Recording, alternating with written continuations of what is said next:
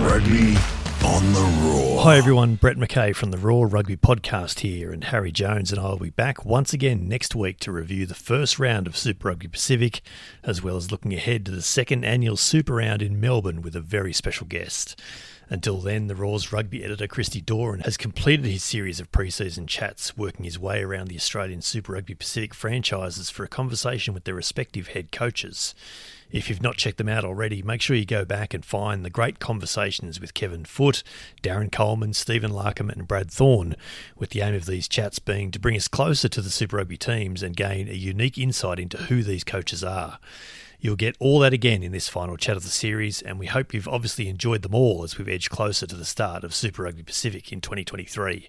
So with thanks to the raw.com.au, Australia's biggest sporting debate, here's Christy Doran with the final edition of his pre-season chats with new Western Force head coach Simon Cron.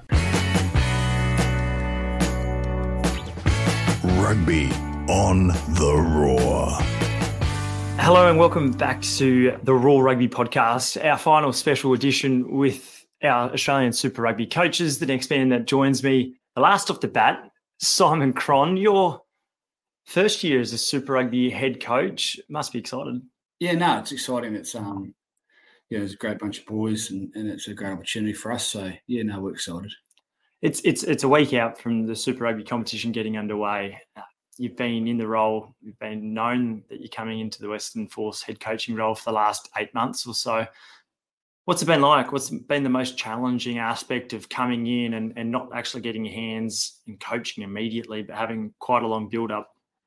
Yeah, I think, being in Japan and obviously signing and it being announced early, they gave me some understanding of who was still signed for that year. And I signed in, I think it was April of 2022. So relatively late in terms of the cycle of things. So just understanding who we've got and what areas we need to get, and then really looking at the program and working out, where we sit, what we need to do and what we need to change to be better really was a major focus. Was there a fair bit that you had to do? Look, there's always great things at any club and there's always good things at clubs, and then there's always things that you need to make better. So we had a number of those that we looked at early on and we addressed, and one of them was just trying to get the best people around the team who can make them the best players they've ever been. So that was a big focus for us too. We'll get to the here and the now shortly, but let's go back in time a little bit. You're back in Australia. You kind of consider yourself an Australian these days, but it was about a decade ago that you moved over to Sydney, and you go through the pathways, you leave northern suburbs to a drought-breaking victory in the Shute Shield, Australian under-20 shortly after, and then you're at the Waratahs. Can you believe that, looking forward now, that you're actually with the Western Force when once upon a time the dream might have actually been with the New South Wales Waratahs? Yeah, look, it's an interesting. I think everybody takes a different pathway, and I came to Australia in 2006, and sometimes they ask, "Are you Kiwi? Are you Australian?" And I often debate. I think I'm a bit of a hybrid, and I think all my coaching's been done in Australia. So all my coaching development, but in saying that, in New Zealand, I got to go through rugby and also do a number of younger coaching teams as I was playing. So I think you evolve over time, and hitting Sydney in 2006 was a big change. And I think you got to go from a place of where you're really comfortable to an uncomfortable environment to evolve, and that was kind of the theory around moving to Sydney. My wife was obviously keen to go there. My now wife. Going through those pathways was for me, like, I loved it, still connected to it. Obviously northern suburbs, Aussie 20s, some great boys there that we still link to. NRC, Sydney Rays, people sometimes forget the NRC. I loved that process in 2016. And then obviously Waratahs as assistant, and again, really enjoyed that. In terms of your pathway and your journey, I wouldn't have sat there and said, I'm going to go to Japan. That was never in the pathway, never in the planning. But opportunities present themselves, and sometimes you've got to check your ego at the door and go, you know what, will I be better? having gone over there? Will I be better as a coach working with the people I've got there? And will I evolve and have more longevity if I do that? So that was part of it. It's really curious when you think about how people get to that journey and that path, and Japan and now the Force. But at the Waratahs, you wanted that gig, that head coaching role, and it didn't present itself. And Australia has a habit of at times losing coaches or players IP, and you go, how does that person slip through the cracks? How difficult was it for you to go, no, I'm actually going to leave Sydney and I'm going to go to Japan, a place that you probably don't know too well, and when you've got a young family and you've been enjoying yourself down at Fairlight Beach? I dare say it must have been a tough decision. It was really tough. And I'm, people will tell you sometimes I'm good at making decisions for other people pretty quickly, but for myself, it takes a lot of time. And you never know if you're right or wrong. And did I want the job at the Waratahs? Yeah, 100%. Was it my team at the time? I was an assistant coach. It's not my team. It's Gibbo's team. And I was never negative about the fact that Gibbo was going to stay on. That was his choice, and I understood that. I just decided at that point of time, as an assistant coach for a third year, probably wouldn't have been great in terms of the development. It still took me 6 months, I think, from the phone call in Japan to making the decision. In fact, I probably didn't make many friends in Japan. I took so long. But to be honest, that one of the deciding factors around that decision was a meeting in Sydney Airport very late in the piece. Obviously, having a phone call from Steve around this is what I want to do and this is how I want to do it was a big part of it. And therefore, I wouldn't have paid attention to it if it hadn't been for that phone call. And then meeting him at Sydney Airport, you talk about planning and preparation. Steve gets out a big bit of paper and he just goes, right, this is you as a head coach. This is how I see you developing. You are a head coach. This is why. And he did it all his homework. He knew more about me than probably at the time, to be fair, apart from the coaching staff at the Waratahs, more than the Waratahs themselves did around how I'd coach and what I do, and how he saw me. This is why I think you should come to Japan. So after that meeting, you really do weigh it up and go, this guy is next level in terms of his homework and understanding. So, and it came down to two decisions. One was Steve, and then the second one was family. I thought, you know what, they're young. Maybe we reverse what people do and we go there early while they're young and then come back, which was always the plan. Certainly a trend with the playing cohort of today's generation. Steve Hansen is probably the sort of person that you can't ever say no to either. He is a hard man to say no to. There's no doubts about that. And the reason he's hard to say no to is because he's smart and he knows what makes people tick, and he knows that he can't go into a meeting with you half-assed. He's planned, prepared, organised. So, yeah. Was there another fact that your uncle, Mike, had coached alongside him for a long, long time? And I'm curious too, because Steve was a assistant for a long, long while. And you think about the All Blacks and you go, how did that coaching structure really even work? Because they had a bunch of head coaches alongside Graham Henry there. And often coaches who are head coaches don't always like becoming assistant coaches because it goes against what they've done for a long, long time. Well, I think, they are a unique group and they have a few policies around them as a coaching staff and how they functioned. And therefore, every one of them added to the environment, which I think as an assistant coach you've got to. Look at the Waratahs, I loved being an assistant and my job. I knew what I had to do. So I think if you embrace your role in the coaching team, because it is a team, it can be really effective. The mistake is if you don't embrace your role and know what your job is for that team, then it'll get messy. And I think Steve knew and Mike knew. And Mike was anti me going to Japan. So he was the opposite. What was that? He was like, no, stay in Super Rugby. Japan will be there. Don't go. He goes, he likes me coaching over in Australia, and he says you've done all your work over there without being back in New Zealand, and he is a great mentor. Now, and the only reason probably I balked a little bit around his mindset was purely because I was like, you know what, it'll give me some different development opportunities. And ideally, because I burn the candle, which I do, I burn the candle, I was also looking for answers to longevity, because I could be that coach probably that burns pretty quick individually. So therefore, and learning to try and balance family and life and outside of rugby and be present when I'm with family is still a work on. So one of the things I thought I need to be better at was that area. So, and that was an area that was a big work on for me while I was in Japan to a degree. Did I master it? No, opposite probably, but I learned a lot. What was it like going to Japan? A completely different environment. Well, hey, different. Yeah.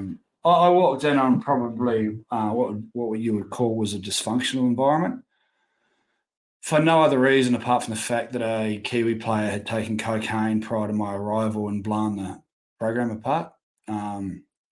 It's very different to Australia, and it's very different to New Zealand and other programs. If one player makes a mistake, they own it, and the rest of the team can move forward. Not in Japan.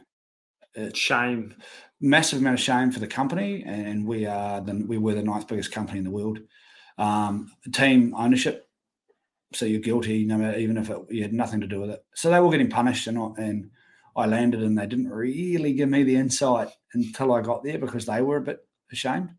And I got there, and they said you can only train one player at a time. So I've got 45 players that you're allowed to see one at a time. They're not allowed to see each other. They have to stay at work. They're working from 5 until 7 at night. You're not allowed to train them. So I was like, holy. How long does this last for? And it was indefinite. So it was an indefinite message to me. And I started doing skills training 2 weeks later at 7:30 at night. And then someone saw it and they panicked, So we turned it into an impromptu training where I couldn't invite anybody, but if they showed up, they showed up. But I also had a lot of boys going to the factories at 5 a.m, cleaning them out of shame and not coming until 9. So it was a challenge, and I had to be the balance between foreign player, Japanese player, company, and team. So the idea of maybe having a little bit more work-life balance went out the door after I landed. It's a pretty remarkable place that you're walking into in that kind of situation, because you're interacting with not only professional players, but in Japan, there's a lot of amateur players that make up the bulk of the squads. Is that the case at Toyota as well? Yeah, what you do is you inherit what the last coach did in terms of squad planning for Japanese players, and I inherited a large number of props, 18 of them, I think, of which maybe 5 of them were props and the rest were loose forwards. So our squad list was unbalanced. I obviously got to be involved with Steve in the foreign player recruitment. And that's the major impact you have. So the guys I recruited into the Japanese program don't arrive until 3 years later, because you hit them second year of university. So, it's a different environment. And you're coaching the best in the world, and you're also coaching guys that need a lot of help. And sometimes you've got a job. You've got to keep the best in the world progressing, and you've got to also be able to get the other guys up to a standard that doesn't impact your training. And speaking of the best of the world, Kieran Reid, Michael Hooper arrives about a year later. Yep. What was it like working with those guys? Awesome. Obviously, Rito and Hoops are both next level, both different leaders, different people, great humans. Rito was signed for my first year and loved working with him. And then I had Billy Daru also come in that year, who's different beast again, South African, and a good fella.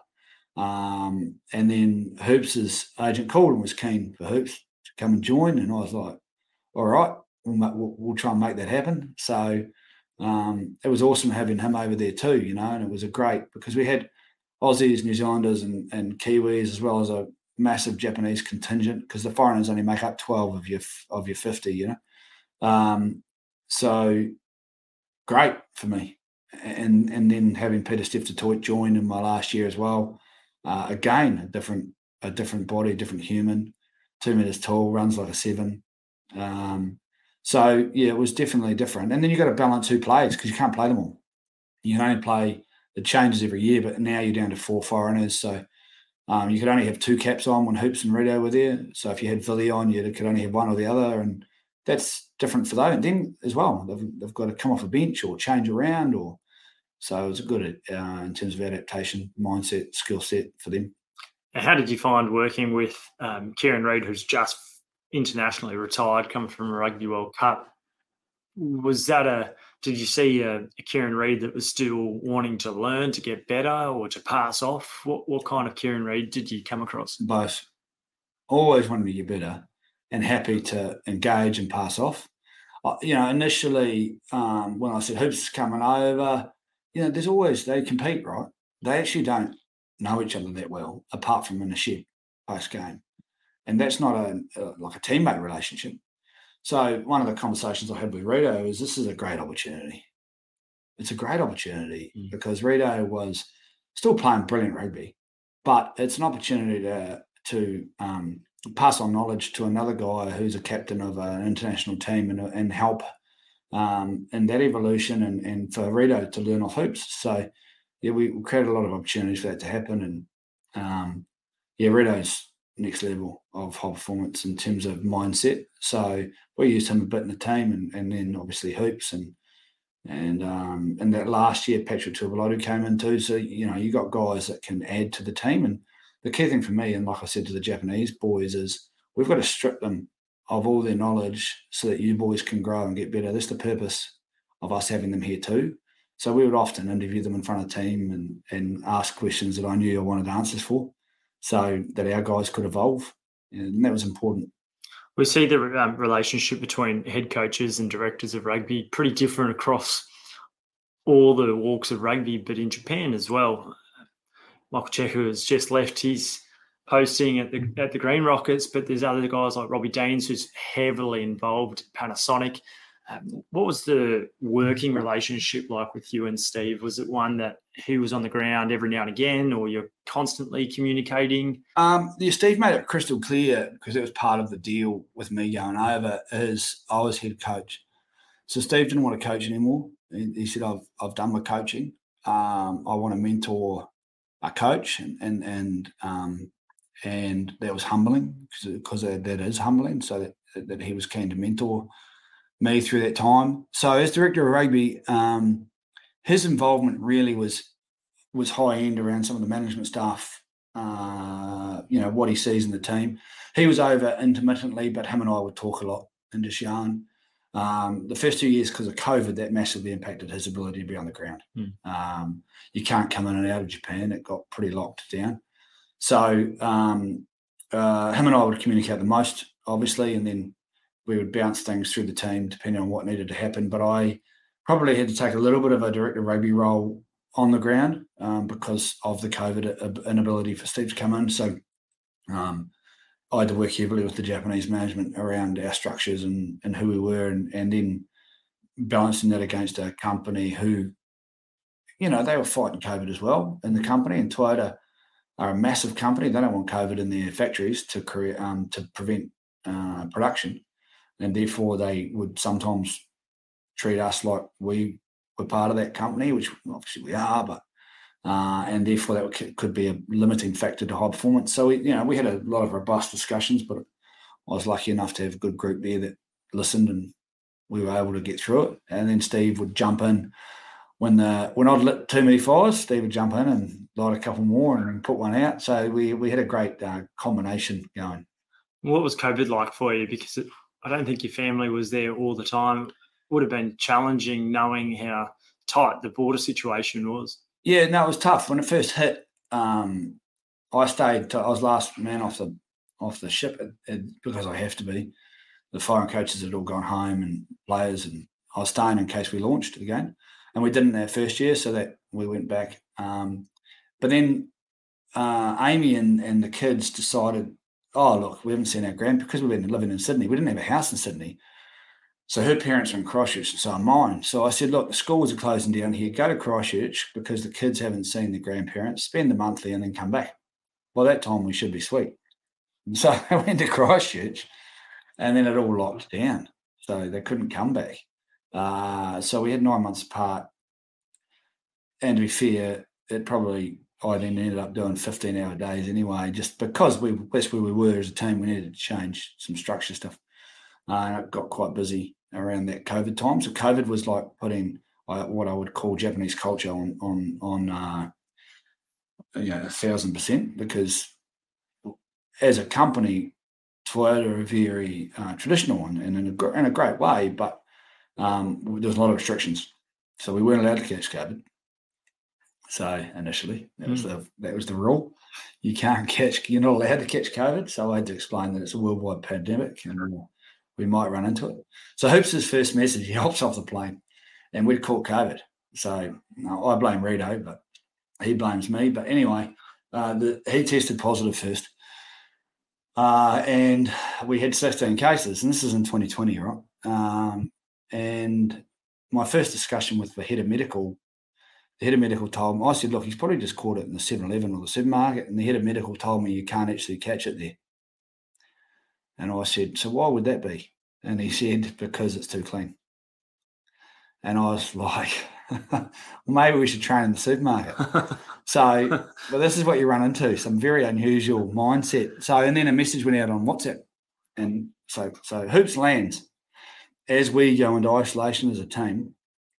And the message goes out saying, you're not allowed to catch COVID again, or the team might be defunct. And Hoops messages me going, do they realise that this is a worldwide pandemic? And I said, I'm not quite sure they do. I said, just ignore that message and I will sort that out as we go. So there's a lot of balancing. And you can imagine a foreigner getting that message thinking, what the hell? Keeps you on your toes. But it was a great time and a great learning, and I had to spin a lot of plates for quite a long period of time. From a personal perspective, appreciate the fact you're working 15-hour days, which seems ridiculous. Yeah, but only some days, 12 most. It would have been, and I've spoken to a number of coaches, and there's a bit of a theme that you do end up spending a lot of time away from your family. But when you're away from your family for 9 months, it can't be easy from a personal perspective. Not at all. And, it's stupid to be having to do that many hours, but a lot of my time was taken up in meetings to try and preempt any negative decision-making. So the wrong decision for the team versus team. The players didn't have to do those. Players are in. We train them like pros, like Super Rugby, and they're out again. But for the family, it was tough. Like I went over there with the idea that we would have more family time, and that the reverse happened. I went over there with working with Steve, and he got stuck in New Zealand. So things didn't work out as planned. And the hardest part there is, I had a 9, a 6, and a 3-year-old in Christchurch. So, and I can tell you now, a 3 and a 6-year-old don't really want to talk to you on a phone, on a FaceTime. So luckily, my 9-year-old did. So she was good, but the others are grown up as you speak, and you sometimes sit there thinking you don't feel sorry for yourself, but because everyone's going through something, but you definitely get a bit angry about the circumstance, and but I wouldn't do it again, and there's a reason we're probably not in Japan again now for the family.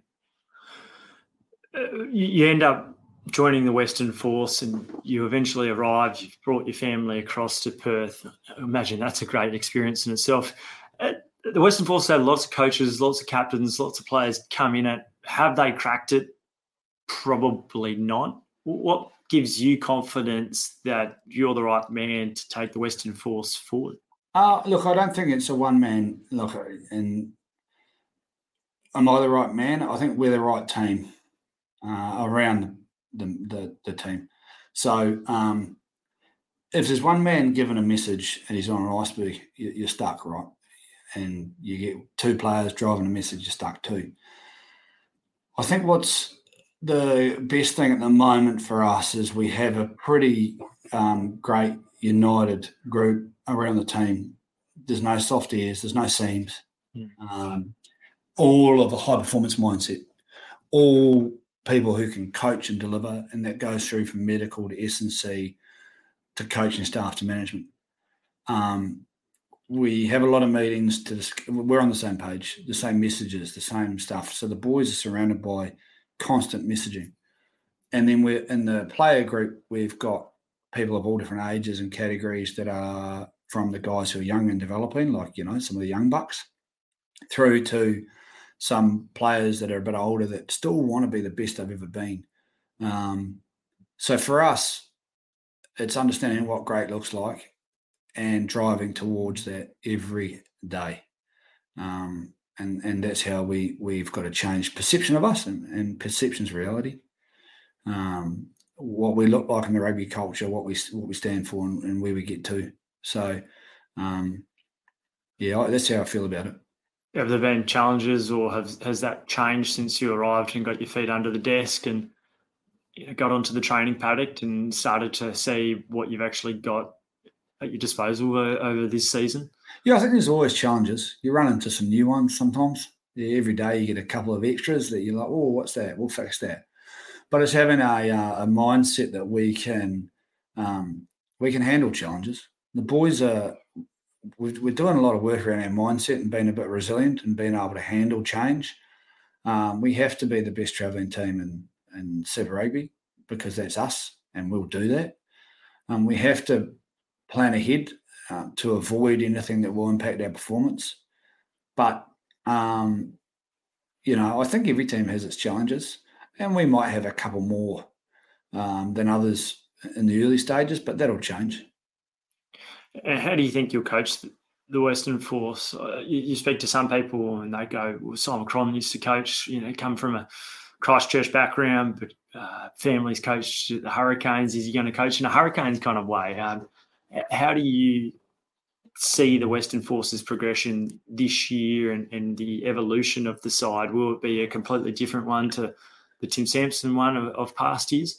I think there's certain things we do need to evolve, like any team. It doesn't matter whether you come in to a team from the year before, you got to evolve. So we've got to look at ways in which we can do things better or be better, and it doesn't matter who's come before you. You're always doing that. The people at Toyota now will be doing the same.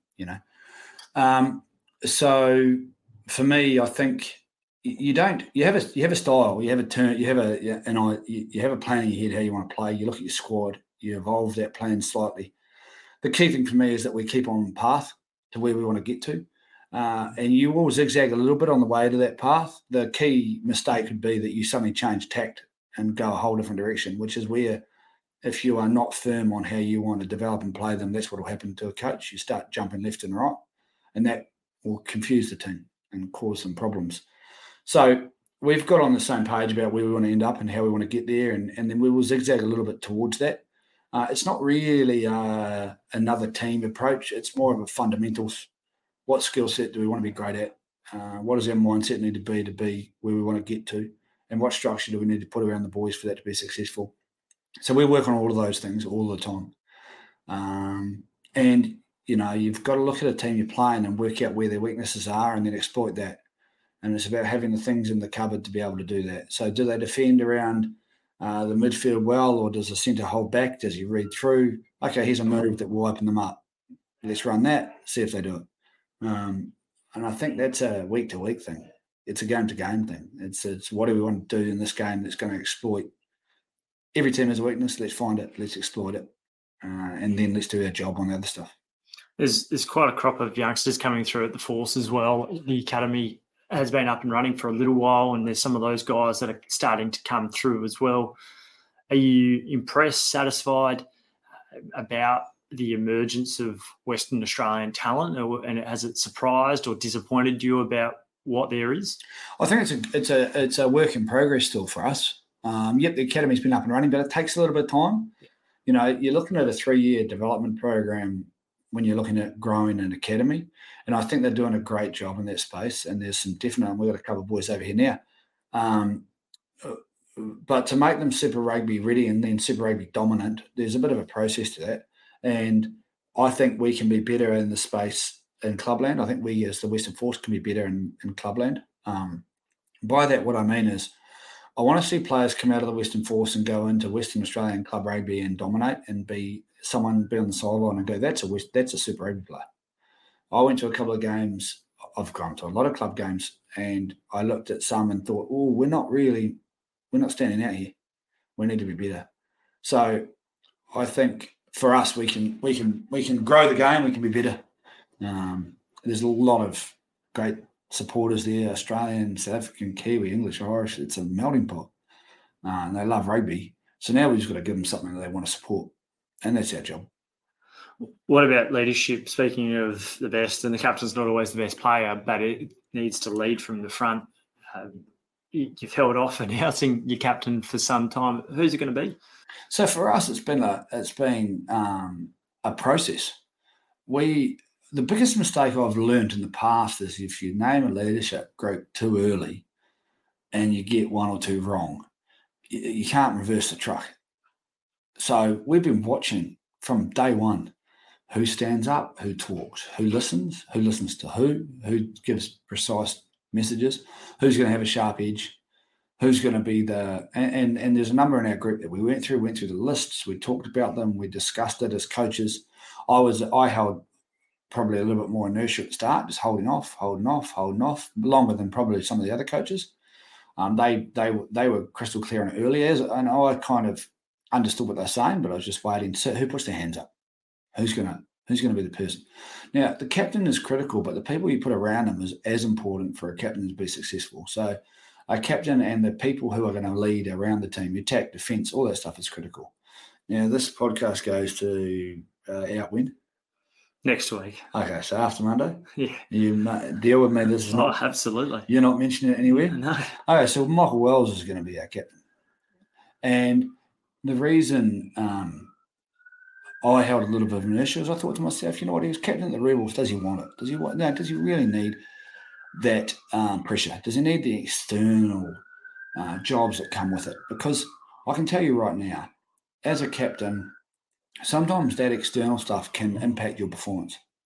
So sometimes external, we give it to people thinking it's a privilege, when in actual fact it can be a problem. And the mistake is that their performance then is impacted by how much stuff they've got to think about off the field. Mm. And what I do not want to do is give the captain's role to somebody who then has so much on their plate that their own performance drops. Now, the positive thing about Wellesley is he's had the experience before and learnt from it. So he's learnt from being a captain. He would have learnt from being the Rebels captain. He talks, boys listen. He's got a sharp edge about him, in line with some of the coaching staff around messaging and where we want to get to. And I think there's guys in the team around him who will make him even better as a leader.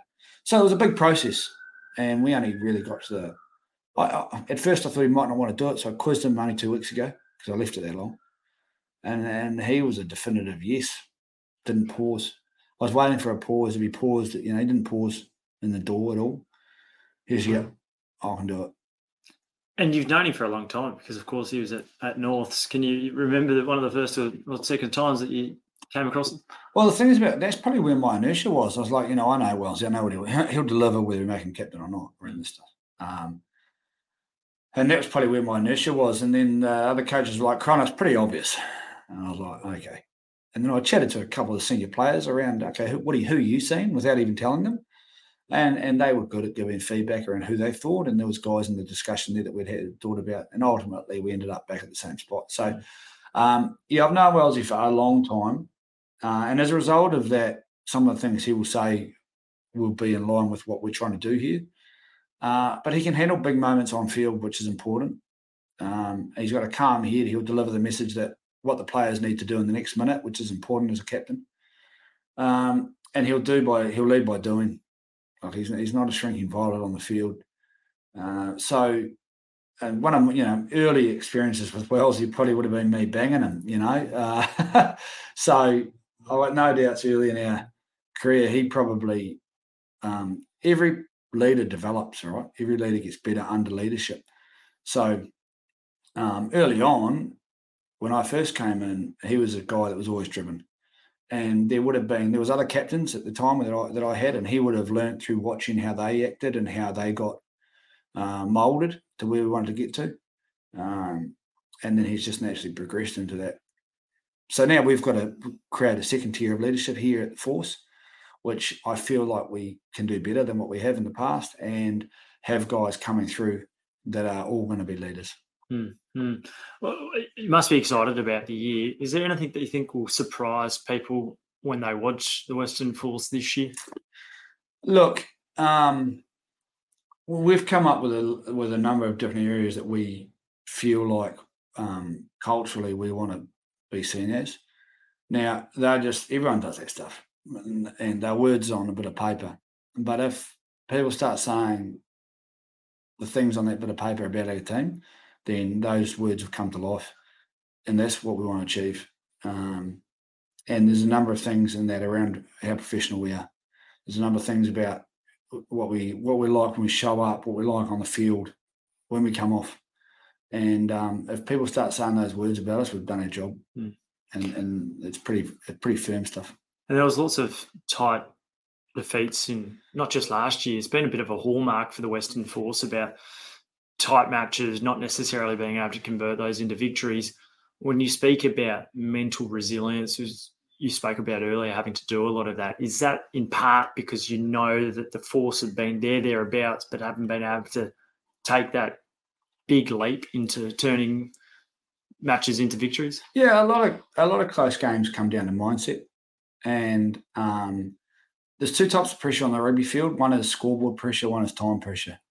So you've got to understand that both of those will come, and it's how you then stay present and perform your role and nail your job within our team.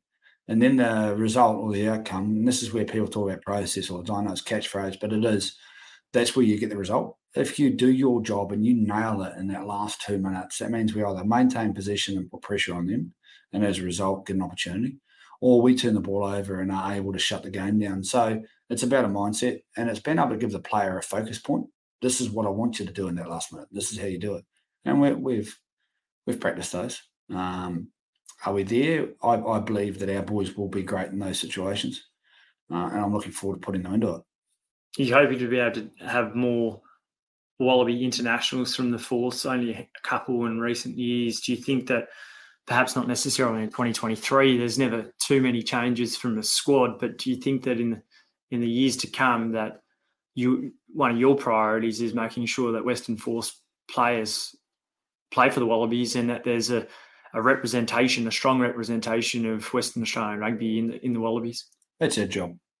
Like, ultimately, one of our biggest jobs is to help the national program and develop players who will be Wallabies, but also develop players who will be successful Wallabies from a leadership perspective, from the skill set in terms of development, so that by the time you become a Wallaby, it's not learning. It's not a place where you go to maybe get better.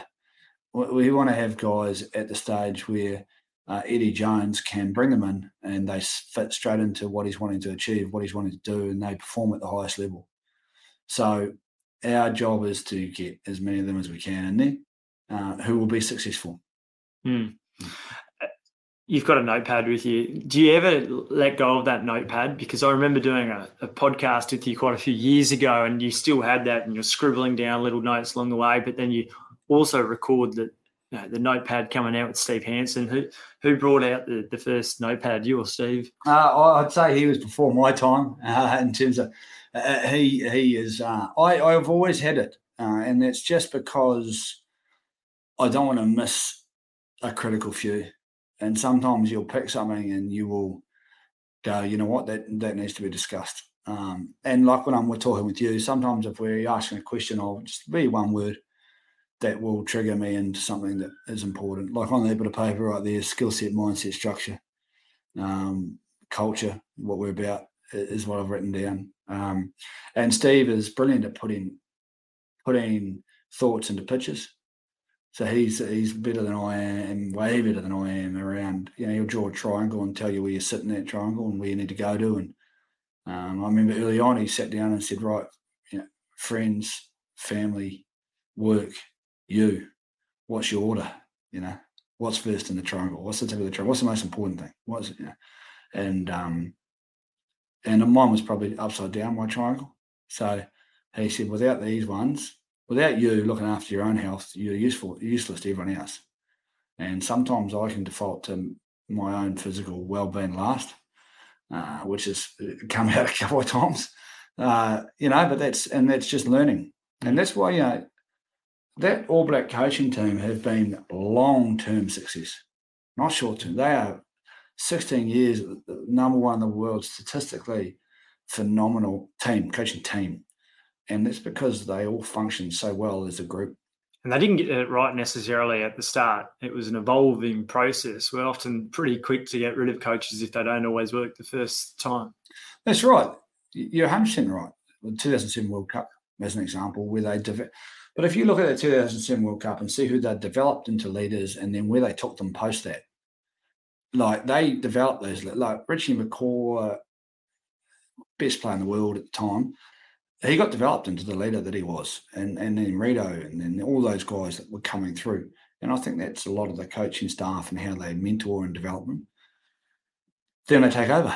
Then you start to hand the baton over and they start leading the way, and everything underneath that is a cycle where the younger guys come into that environment and they learn what great looks like. They learn individual and team accountability. They learn what standards are. But I think at the start, it came from those coaches.